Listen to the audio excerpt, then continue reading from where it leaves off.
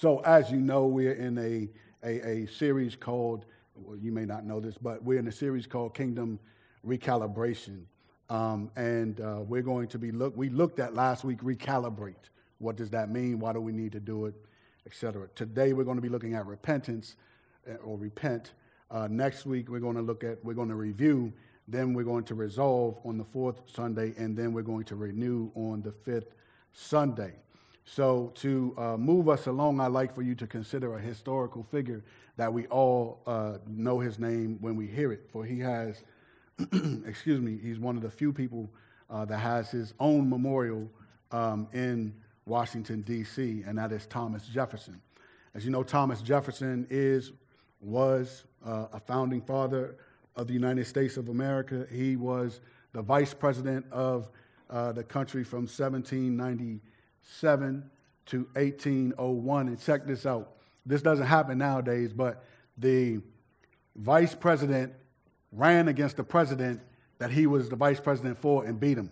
So he became the third president of the United States in 1801. Not only was he a statesman for the country, he was also a diplomat, he was a lawyer, he was an architect, a philosopher, considered one of the great minds of that time, and he was much more. Some of you may know this, but not everyone will. So I'll just ask it in question form. Did you know that Thomas Jefferson created his own Bible? That's right, he created his own Bible. What he did was that he removed parts of the Bible that did not sit right with him. Which included the Old Testament, miracles, most mention of the supernatural, any reference to the resurrection of Jesus Christ, and any miracle that shed light on the divinity of Jesus. All of those things were excluded from Thomas Jefferson's Bible. He completed the compilation in 1820, and we call it the Jefferson Bible. Now, I don't expect that anyone who's watching us or anyone who took time to come would condone Mr. Jefferson's creation of his own Bible. In my estimation, this is an example of what Romans 1 talks about when it talks about humanity professing itself to be wise, but being fools, and exchanging the glory of God for things that are nothing in comparison to God. None of us would dare create our own Bible by cutting and pasting parts that we affirm and discarding the rest. None of us would do that. We wouldn't do that. We know that as 2 Timothy 3:16 says that all Scripture is inspired by God and is profitable for teaching, for rebuking, for correcting, for training in righteousness. And yet, there is a sense in which we are creating our own Bible with our life. In what we call the second letter to the church at Corinth, Paul wrote this to them. He said, "You yourselves are our letter, written on our hearts, known and read by everyone. You show that you are Christ's letter, delivered by us, not written with ink, but with the Spirit of the living God, not on tablets of stone, but on tablets of human hearts." You'll find that in 2 Corinthians 3:2 and 3. Now, what's true for the believers at Corinth is true for us here at The Rock. As believers, we are letters from God. And while he is writing, we are either cooperating or contradicting, and I'll say cutting and pasting what he is writing with how we're living. So I'll say that again. God is writing his letter for all to see through my lifestyle, through your lifestyle. And we're either confirming what he's writing or we're contradicting what he's writing by how we're living. We want to guard against and make sure that we are not cutting and pasting what God is writing, so that we are not creating our own Bibles through our lifestyle. See, we're street smart enough to know that we can't just take a Bible and be like, all right, man, we know we can't do that. Therefore, we have to watch our lifestyle because our lifestyle is making a statement for all the world to see. Unfortunately, as we will see today, it is possible and probable, actually, that all of us will miss the mark as it relates to walking in a manner that is worthy of the gospel. But this possibility should not cause us to resign ourselves to living in a manner that does not confirm the gospel that we embrace. Instead, what it should cause us to do is to be on the lookout for ways that we are to tweak our application of what God calls us to so that we increasingly are conformed into the image of Christ, glorifying God through our lifestyles and allowing the letter that is being written through our life to make a statement to all. By tweaking, what I mean is repent. So I'll use repentance, tweak, repent. They're interchangeable in how I'm using it for. Using the definition from logos.com, which anybody can look up. The Greek word for repentance is a compound word derived from meta, which means after, and suggesting some type of change, and nous, N-O-U-S, meaning mind. Thus, metanoia strictly denotes change of mind, a rejection of a sinful, past sinful ways.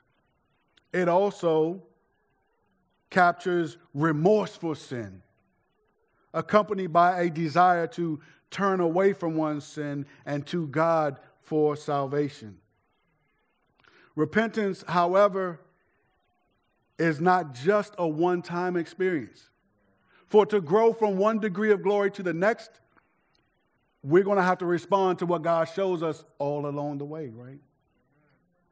So recognition of our daily sins and shortcomings provide an opportunity for renewed acts of repentance. It is this type of repentance, the repentance that tweaks as the Spirit illuminates. And illuminates just simply means to shine light or give attention to something. As the Spirit illuminates on areas that we need to grow in for the glory of God. This is the repentance we're going to spend our time talking about this morning.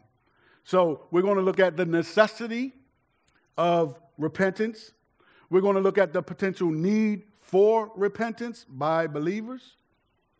And we're going to look at one thing that repentance is not that may surprise you.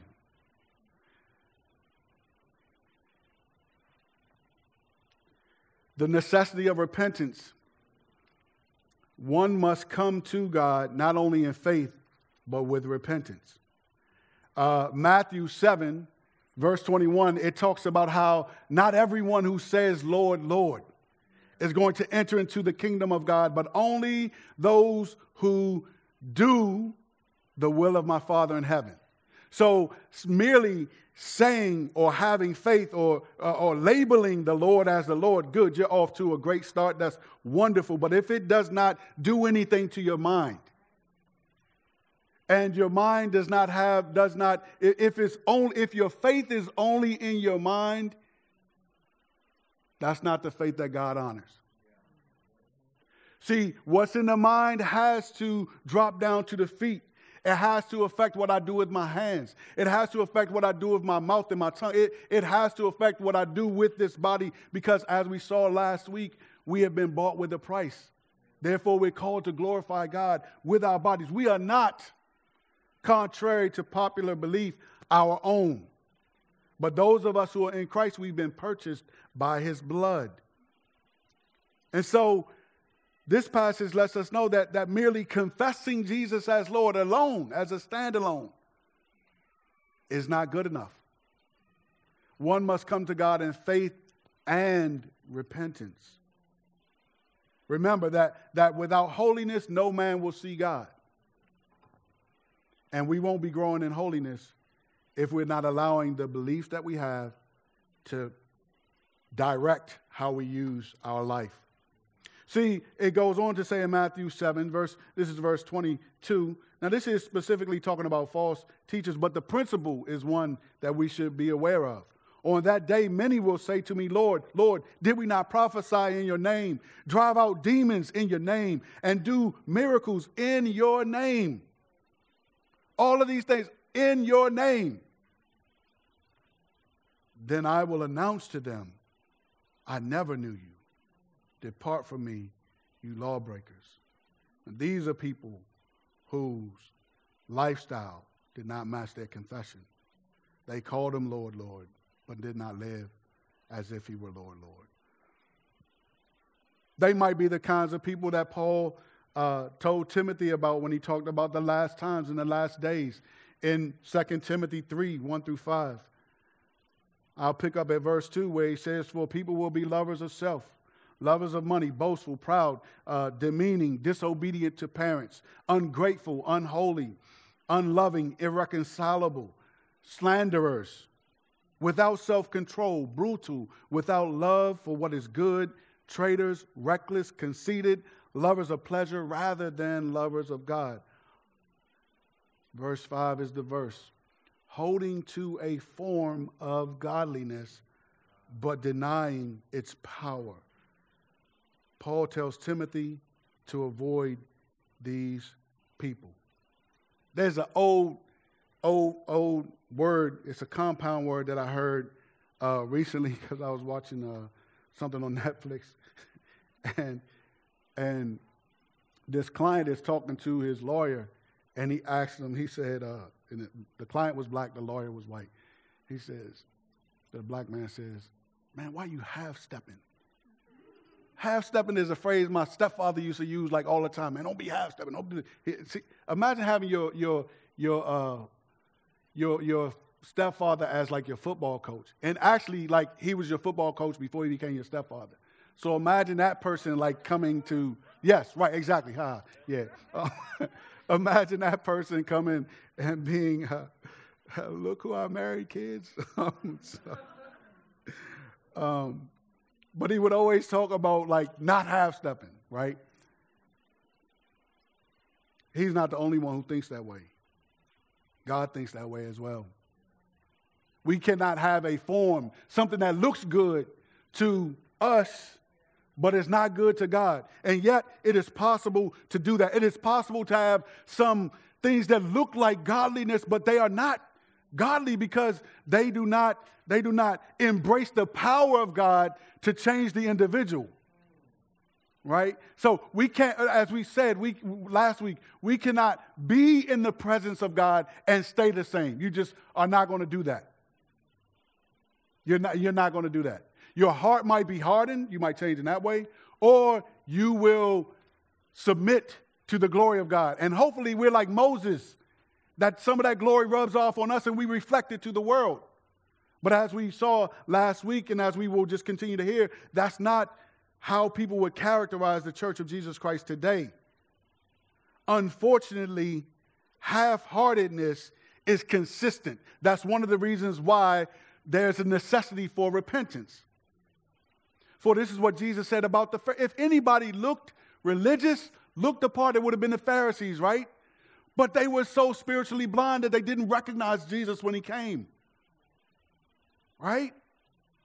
They dressed well. They had, phylacteries, which were things where the scriptures hung down from their clothes. They knew God's word well. They put things in place to like guard. They put guardrails up. If that edge is sin, they made sure you back here. So they look holy. They look like they're serving God. But my goodness, read Matthew chapter 23 and see the things that Jesus says about them. This is the way he starts off, and he doesn't pull any punches after this. He starts off, this is 23 verses 1 through 3. Jesus spoke to the crowds and to his disciples. The scribes and the Pharisees are seated in the chair of Moses.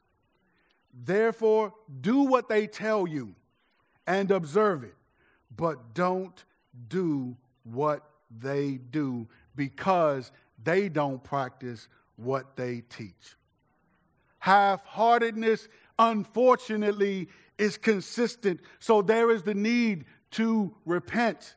Obviously, we repent first toward the Lord, but if we keep walking with the Lord a little while, we'll see that there's much that he needs to help us to forsake and much that he needs to help us to embrace. Much that we need to put off and virtues that we need to put on that come from him. So half-heartedness, half-stepping even with the Lord, it is, unfortunately, it is consistent with human beings. We can be content to have a form of godliness and deny its power, even as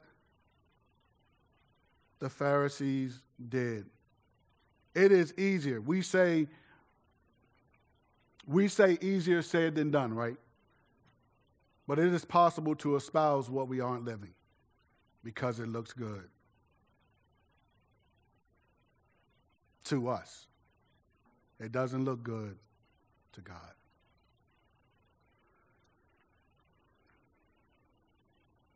These verses are talking about people who seem to have relationship with God. They seem to be on the move for him. And I'm not going to read it, but I don't know if you remember when the disciples were walking through Samaria, and the people in the village didn't welcome Jesus the way James and John thought that they should welcome them. And so James and John, they know that the Lord has power. So they're like, hey, do you want us to call down fire from heaven to like get rid of them because they're not welcoming you like the way they should? And Jesus turned and he rebuked them. He reminded them that that's not the spirit that they're of. That's not what they bring. But he had to remind them. But they God's people. But see, another reason why repentance is necessary is because sometimes, oh my goodness, some of us that are so close to God are as self-righteous as we can be for God.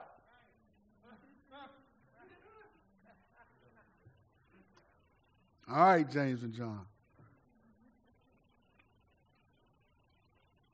Repentance is necessary. It's necessary because in Revelation chapters 2 and 3, the 7 churches that were addressed, 5 of them were called to repent. 5 of the 7, and one of them was called out because they lacked love, even though they had all of their doctrinal I's dotted and their T's crossed. They still lacked love. We need to watch ourselves. So repentance is needed. It's needed. It's needed because of these things, that we can be close to God, but yet still find a way to stiff-arm God.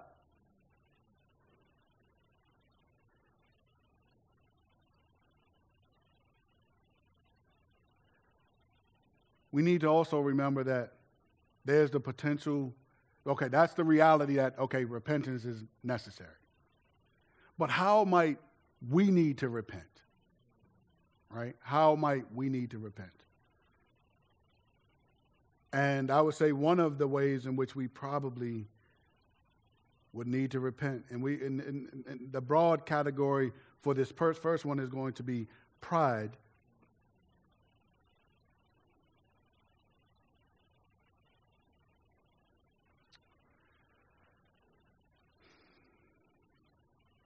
But we just need to watch our own estimation of ourselves, meaning how godly we think we are. We need to have the humility that leans forward to see how might I need to calibrate my lifestyle with what God calls me to. Speaking of one of those churches in Revelation, the church at Laodicea, verse 17 of chapter 3 says this about what they say about themselves. Oh, Lord, help us all. For you say, I am rich. I have become wealthy and need nothing.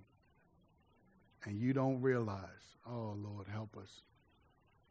that you are wretched, pitiful, poor, blind, and naked. I'm sorry, verse 14 started off saying this, to the angel of the church in Laodicea. I think one of the things that can blind us the most might be our theology. Our theology that would think that it's impossible for us to embody the last part of this verse, which talks about how they're wretched, pitiful, poor, blind, and naked. That is not how we think of the church. That's not how I think of the church. Anyway, I won't put that on you. That's not how I think of the church. My theology tells me something much different than that. My theology helped me feel real good because I've been walking with the Lord for a few decades now. That's what it'll do. Because half-stepping is common for human beings, right? So I can feel I probably wouldn't use these words. I'm rich, I become wealthy, I need. No, I won't, but I'm street smart enough to know, don't say that. I'm church smart enough to know. I'm theologically smart enough to know, hey man, don't say that. But if I think I'm good, if I think I know it all, if I think I'm on point, then the pride there that keeps me from leaning forward to hear what God has to say to me in terms of me being the individual that he calls me to be because I've been purchased by the blood of Jesus Christ. If I'm not leaning forward and if I'm not saying, yes, Lord, I hear you speak, I'm listening, help me, I need you. If I'm not more aware of my need for God than I am my accomplishments in God, then something's wrong with me, not with God. And we live in a culture in which that's the case, or seems to be the case. Now, I say that not because I'm here every Sunday, right?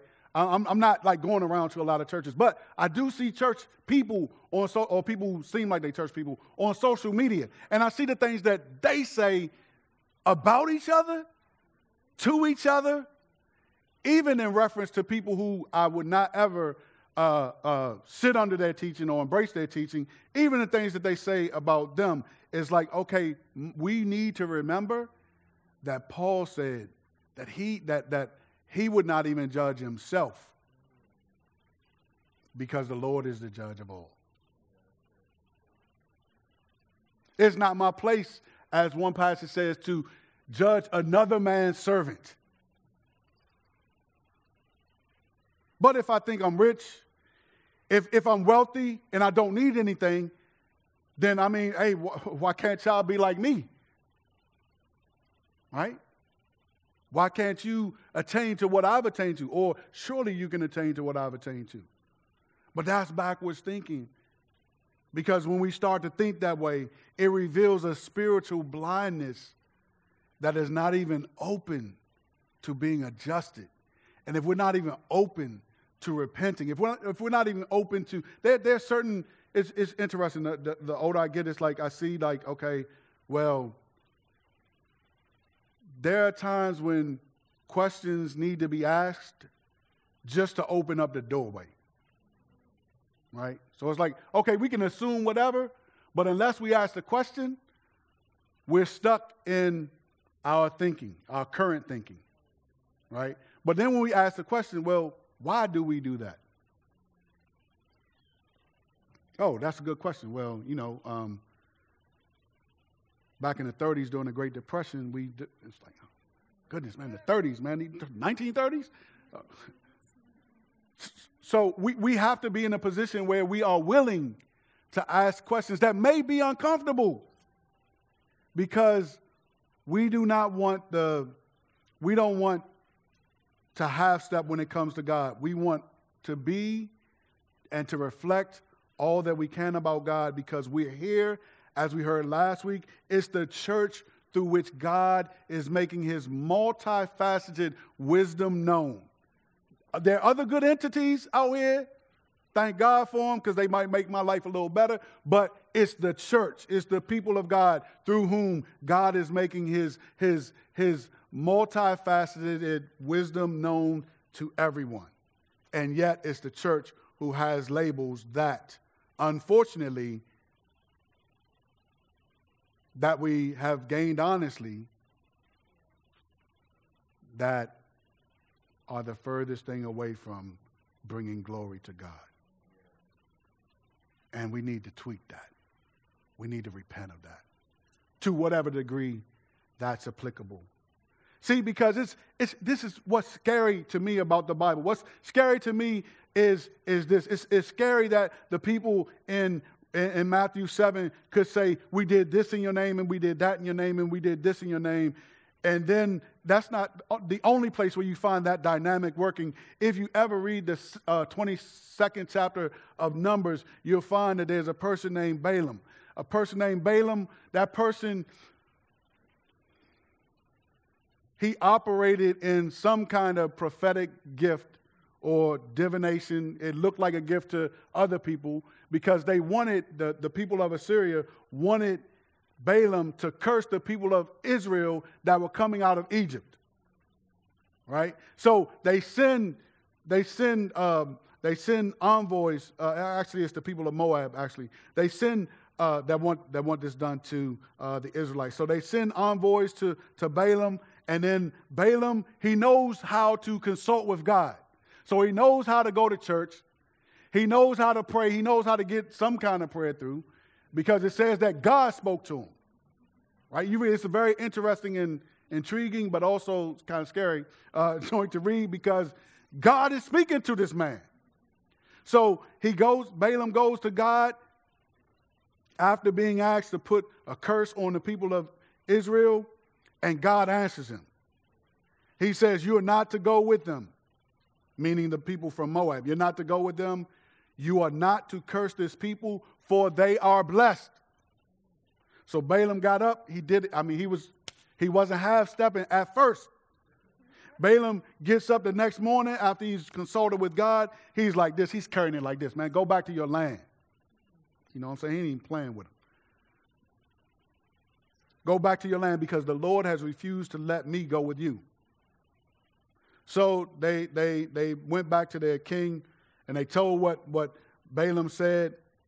And then the king sent them back, sent more people back, sent more goods back, more gifts, more money, more this, more that.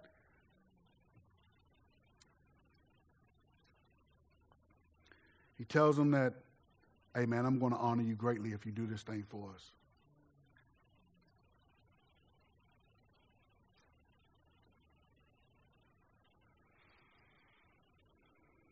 This is what Balaam said, and it seemed like this brother was on the road to like glorifying God. If Balak were to give me, that's the king, his house full of silver and gold, I could not go against the command of the Lord my God to do anything small or great. Great. I mean, man, if the story ended there, man, Balaam, his name might be in the Hall of Faith. But then verse 19, he said, please stay here overnight as the others did, so that I might find out what else the Lord has to tell me. Balaam was so familiar with God. He could get a prayer through. He could hear from God.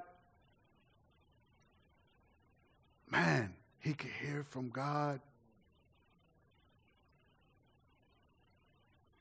He said the right things to them until he said, stay here overnight. See, God knows, when people say God knows my heart, be careful, because God knows your heart. God knew what please stay here overnight as the others meant to Balaam. It meant like, let me see if I can get God to change his mind.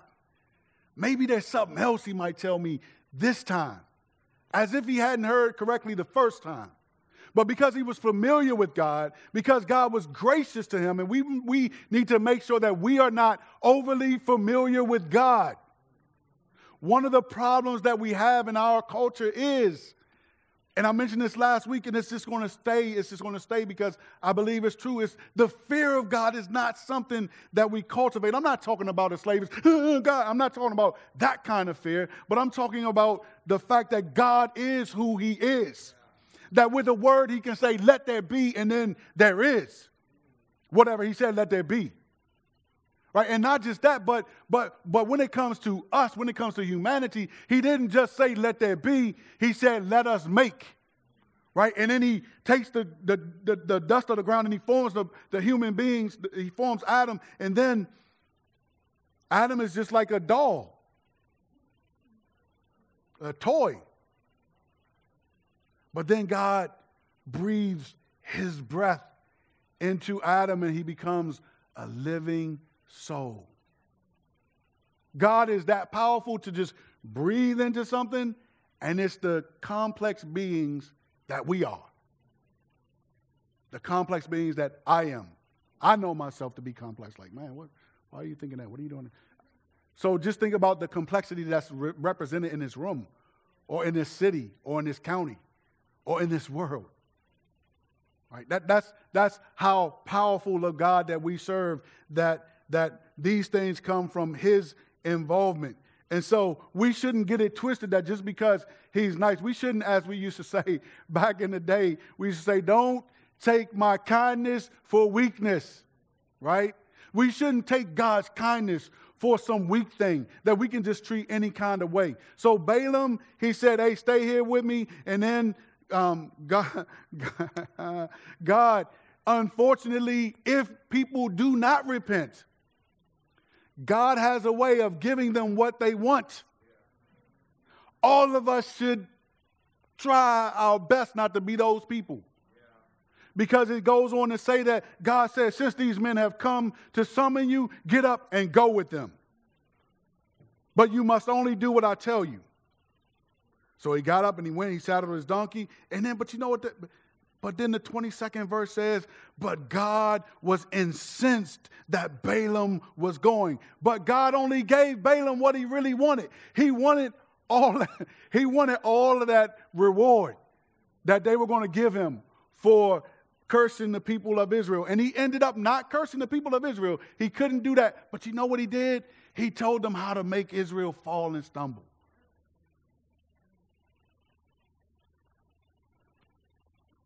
He was too familiar with God.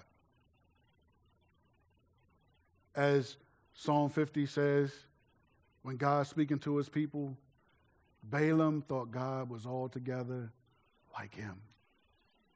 And you know what? We might not be like Balaam, but sometimes we can think the same thing, that God is just like me. Because we're familiar with him. We take his kindness for weakness. Instead of doing that, though, instead of being familiar with God, we need to take off familiarity. Well, keep a little bit of it because he is your father, right? You know. So I'm not saying one has to be in opposition to the other, but I'm saying the ingredients that go into how we engage God, it needs to be a respected familiarity that says you're still God, you're still my Lord, you're my Father. And I reverence you. So you get to say what I do. I'm not so familiar with you that I can say, but God. I mean, we can talk to God, but God is the only one who gets to insert the but, right? You know, us being dead in our trespasses and sins, but God. So he gets to do that. We should not. I think one of the things that holds us back from being who we are called to be, and one of the things we need to repent of, is comparing ourselves either with the world or with other believers. See, in 2 Corinthians 10:12, the verse should be projected up there. The people in Corinth, they had that problem. I don't see the verse, so I'll just read it. For we don't dare classify or compare ourselves with some who commend themselves. But in measuring themselves by themselves and comparing themselves to themselves, they lack understanding. So it's not, okay, you can size me up and say, well, this, that, and the other. You can size up my clothes, my house, my car, my whatever.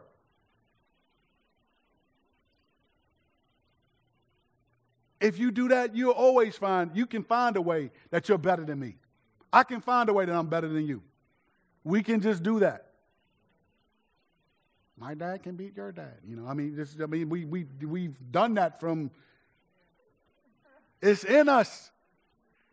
We compare. Some of us, sometimes I can fall into this. We don't like to wear what other people wearing. We want the shoes that no one has, or the haircut that no one has, or the tattoo that no one has. We want more than other people have. More money, more this, more that. Comparing ourselves by ourselves, though, we lack understanding when we do that. So when we find ourselves doing that, because it seems like it can be a natural human thing to do, we need to stop comparing ourselves with each other. And then we definitely need, brothers and sisters, if you're in Christ, comparing yourself with the world, that's not even a comparison. If you compare yourself with the world and think you look good, you don't know what spirit you're of. Right? You need to be with the Lord. You need to get some discipleship in your life. Not just the Lord, you need his people to help you. Right? That's real talk, though. That's not, and there's no condemnation. I'm sure many of us, all of us, can remember when we did not measure up to what we said we wanted to do. And not just one time. Right?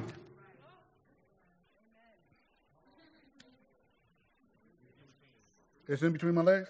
Oh, man, it would have been nice if it just, didn't fall and just, fell but, stood. But it didn't. So at least it's just water. Thank you. But we need to stop comparing ourselves with the world or other believers and start comparing ourselves to the Word. That's our standard. That's what we're supposed to do. I could go on, but I will say that we need to make sure that we need to repent of putting boundaries on God. That's what we put off to not have step. Don't put any boundaries on God. I said this before, and since I've said it, just a confession, since I've said it, I've not lived up to it. So I've said from up here that anytime you get a nudge to read your Bible or to pray or to do something that draws you closer to God, stop whatever you're doing and start doing whatever God is nudging you to do. I wouldn't get a 100% on it if I was graded on that. Now, thank God I didn't get a 100 because there have been times where it's been hey, man, you preach that you need to execute. And I thank God for that. That's going to help me. And I've responded to it. But I'm not 100%. So I want you to know, as I say this, I'm not saying that you need to be 100%. I'm saying we're striving to become more like Him. We're striving not to hold on to things that we shouldn't hold on to, or just have a little morsel of something that we shouldn't have, or a little taste of something that doesn't glorify God. Instead, we want to put ourselves in position where we are increasingly glorifying God through how we live by rejecting any potential taste, by letting go of whatever it was, even if we were holding on. It is progress. It's progress. It's progress to be holding on to something like this and for some of the fingers to start coming off. But at some point, I'm not going to drop the mic, but at some point, right, we need to drop the mic, right? We need to let it go. Be like Teddy Pendergrass, if you know about him, in his song TKO. I think I better let it go. Okay. We have to let some things go. And we're not just letting things go to let them go. We're letting them go to let more of God in. Right? It's not just to be moral. It's to be more like our Savior, right? That's what it's about. That's what it's about. It's not to impress anyone, but it's to become more like our Savior. It's to be conformed into his image more and more and more and more. And no, you're not going to be just like Jesus right now. When we see him, we'll see him as he is, and we'll be like him then. Right? So we're waiting for that day. But until that day comes, we want to continue on walking in the direction he has us walking in. Right? If he says, like, hey, man, make that left, and it's like, all right, yeah, I'm making that left. All right, if it say, all right, go straight again, and it's going, yeah, I'm going straight. We want to be more like that. And not for our own gain. This is for the glory of God. This world needs our God. Our God has given himself in his son, Jesus Christ, right? So he has nothing else to give. But since Jesus isn't here, we're here. And so we, by spending time with him, by making sure that we don't put a restriction and say, God, you can only come this far, or I'm only willing to do this, or no, I can never do that. No, instead it's like, Lord, this is what you do when you don't want it, when this, because I've had to do this myself. So when you find you don't want to do something that God calls you to do, this is what you do. Lord, right now I'm not feeling doing this thing. Man, I'm sorry, Lord. I'm sorry. Would you please change my heart? Would you help me? I know you've given me your spirit so I can access that. But right now, Lord, I'm half-stepping my heart. I'm allowing myself to follow my heart rather than your spirit. Would you please help me? Because I can't help myself right now. I need your help. The Lord will answer that prayer. And sometimes, even if he doesn't answer that prayer with the heart changing, last week I told you about a time where I asked my wife for forgiveness, and I didn't want to. I didn't want to. I mean, it was the right thing to do, but as I said the words, I'm telling you, it was like the Lord just put a sheet on me or something. It was like, whoosh. I just felt like, man, Lord, thank you so much that I did that.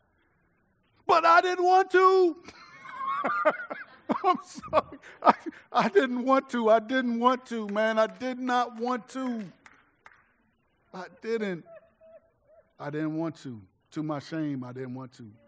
I'm smiling because I know y'all understand. You can relate. But I didn't want to. But it's not about me. It's about the Lord who met me, right? That's right. That's what it's about. And he'll meet us.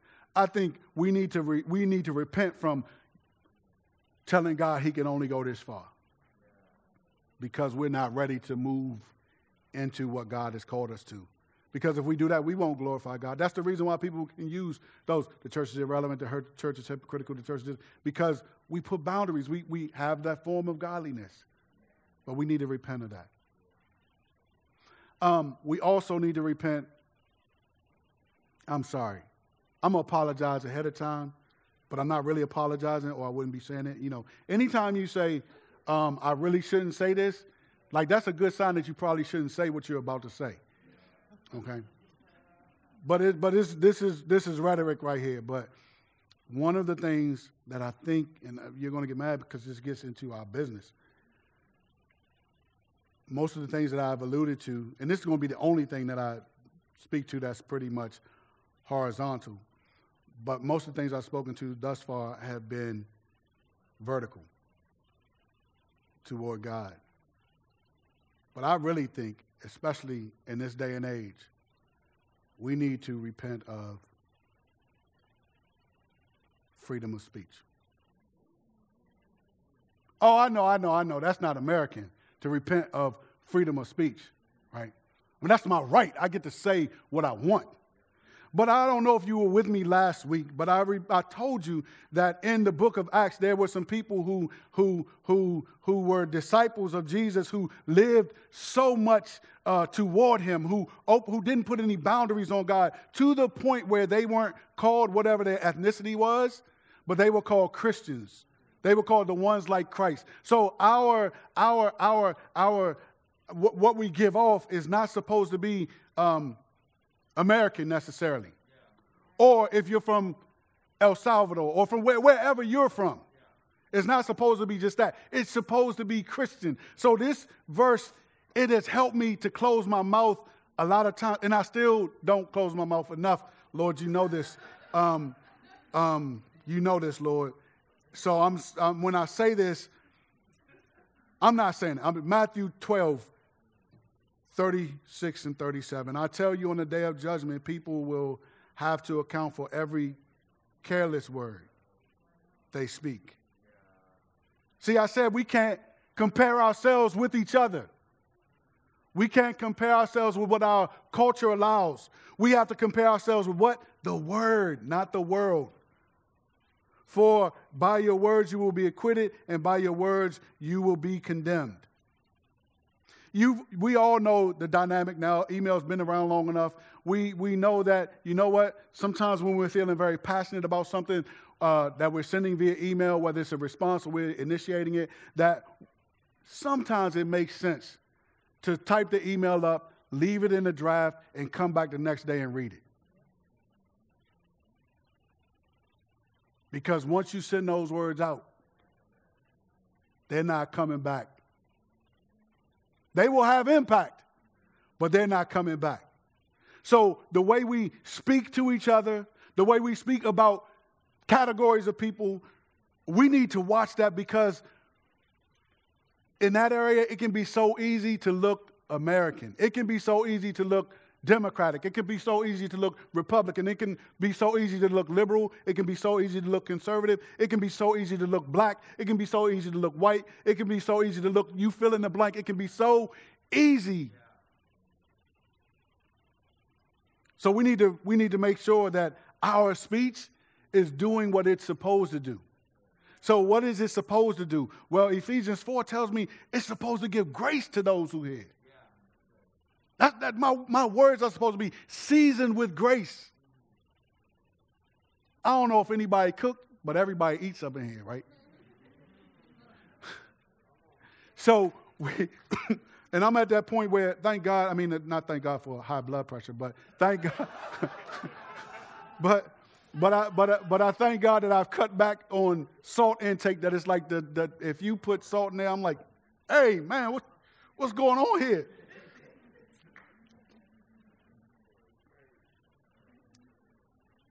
We need to watch how we season our words. Are our words too salty? Because they can be. Instead of being salty, they need to be gracious. Even if we disagree, we can disagree in a manner that makes sense.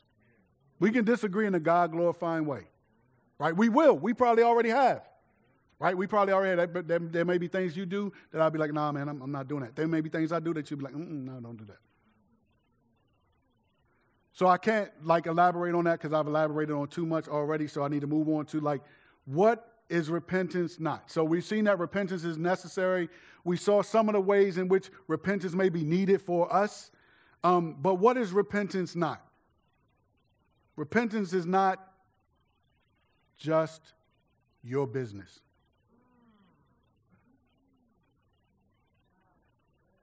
It's not just your business. See, if we, again, in Acts, their culture was called something different because they engaged with one another and the world differently, right? So it wasn't just one person, because then they would have been like, hey, man, that's Mike, man. He different. He marched to the beat of his own drummer, right? We say that about people. But that group was so different that there needed to be a different label applied to them.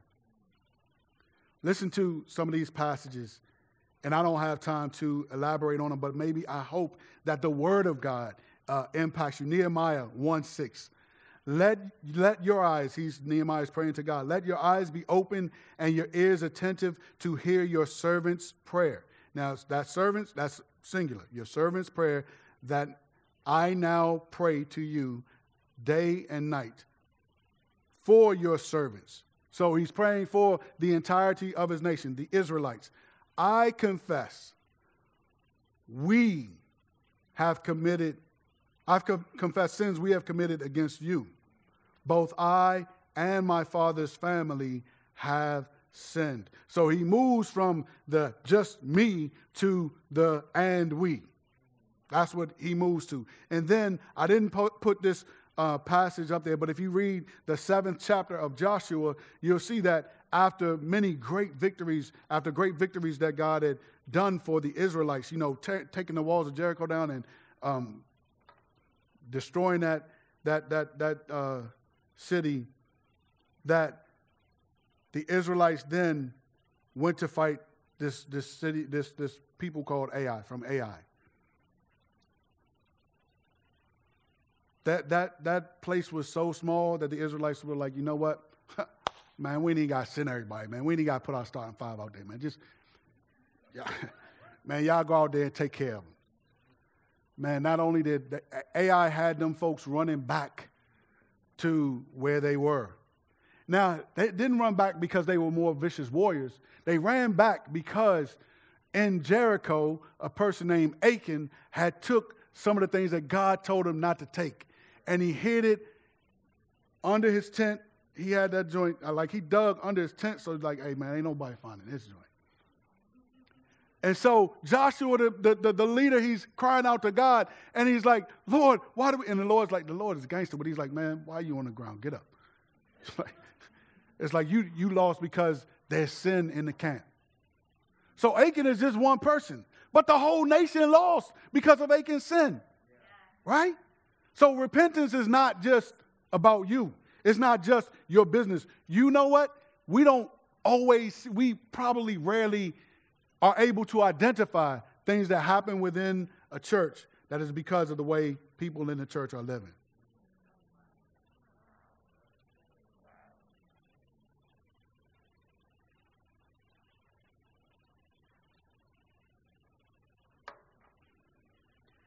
When you don't pray, when you don't get into the presence of God, when you don't seek God the way you should, when you're half-stepping with him, that's not just your business. It's not just my business. This doesn't only apply to pastors or people who are in leadership. Achan we wouldn't know him if it weren't for his sin. It wasn't like he was the head of some family, because unfortunately his family got judged along with him. But repentance is not just about you. Listen to what Daniel said. Daniel. Now remember, we talked about Daniel last week. Daniel is one of the people. Daniel is one of the people where you read the Bible and like you don't point to Daniel to be like, yeah, God uses people who are flawed. Nah, Daniel, you don't see any flaws in Daniel.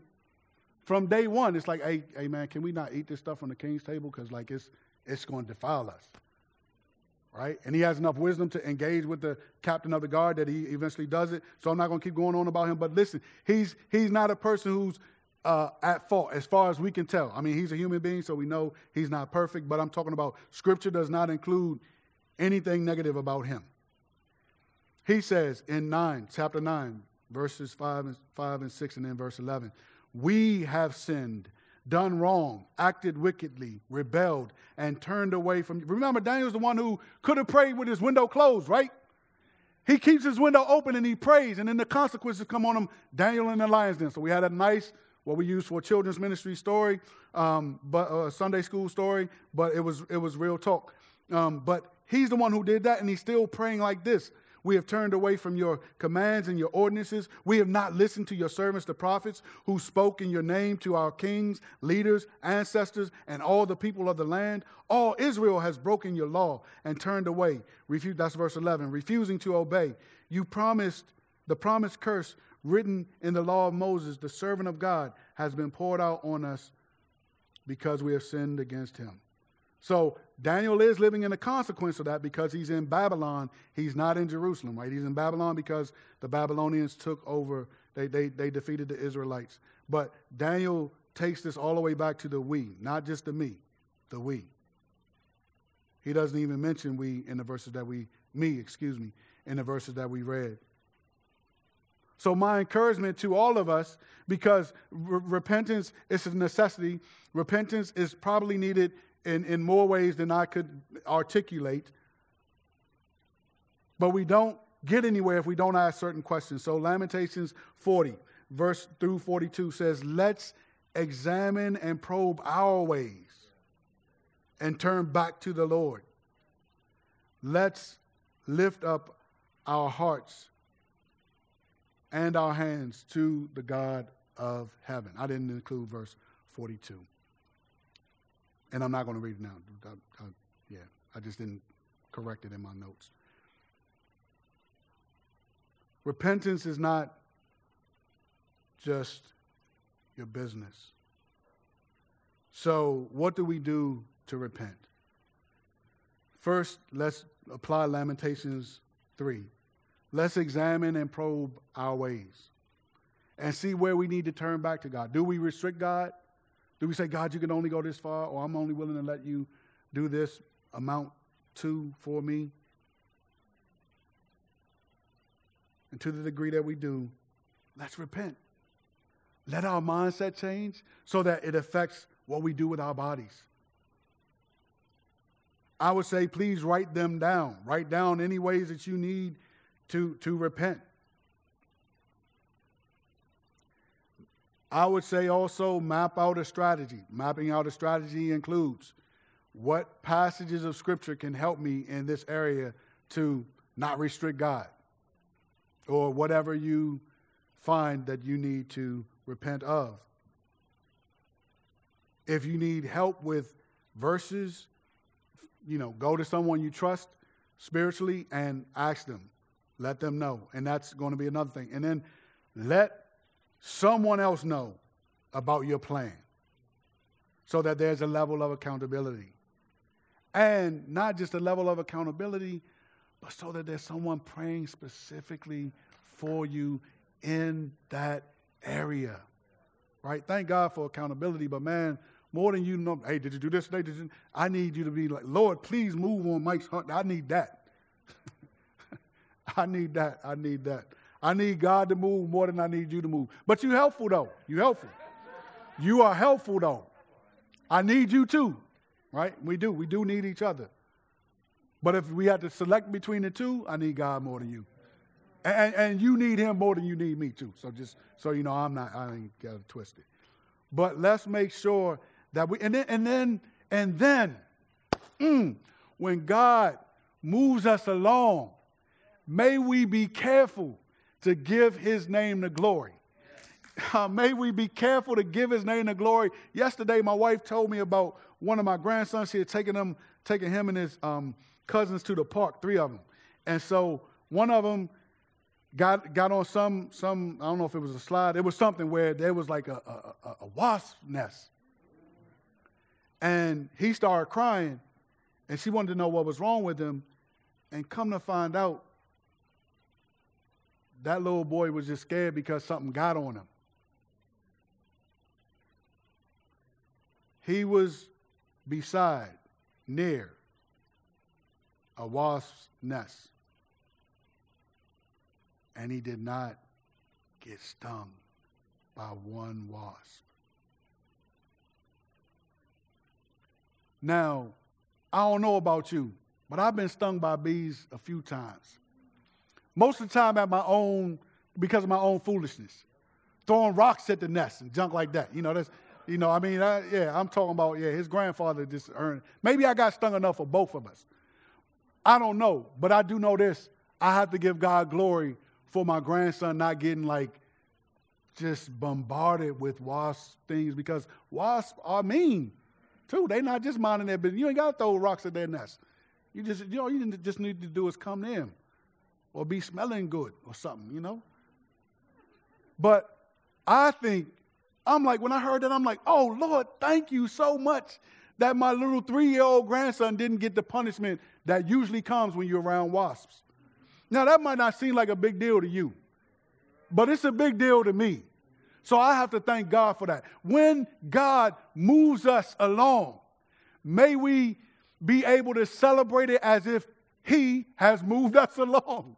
May we give Him credit. May we give Him glory. May we proclaim to others that God is able, because what God has done for you, He's able to do for others too. So when you tell them that God has done this for you, then God, His capability is seen by all. His potential to do the same thing in someone else's life is seen by all. So be careful to give Him the glory when He releases His glory and moves you along from one degree to the other, when He's transforming you, making you more like Jesus. Examine ourselves. Write it down.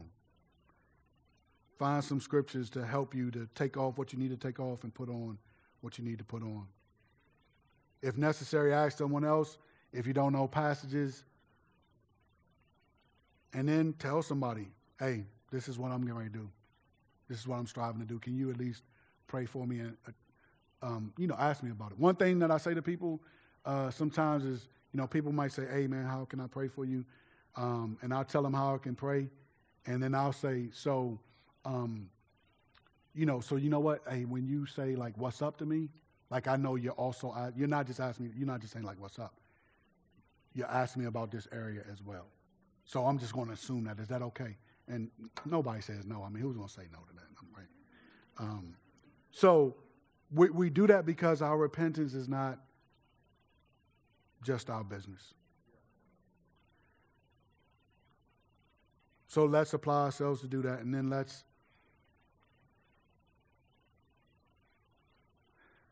in closing,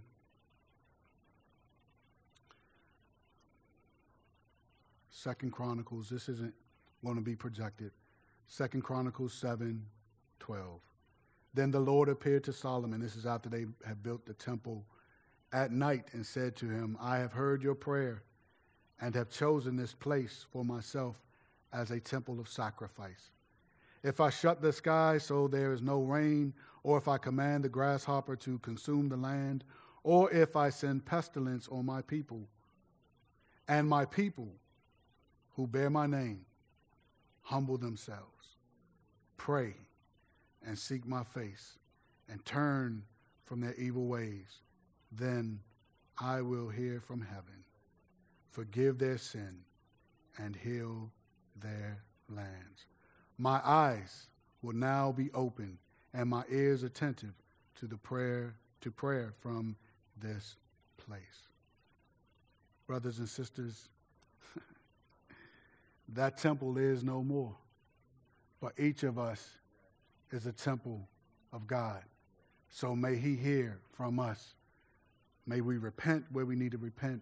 May we cry out to Him just on a regular, because there's much to pray for. And may we help each other along the way, because repentance is a community project. Let's pray.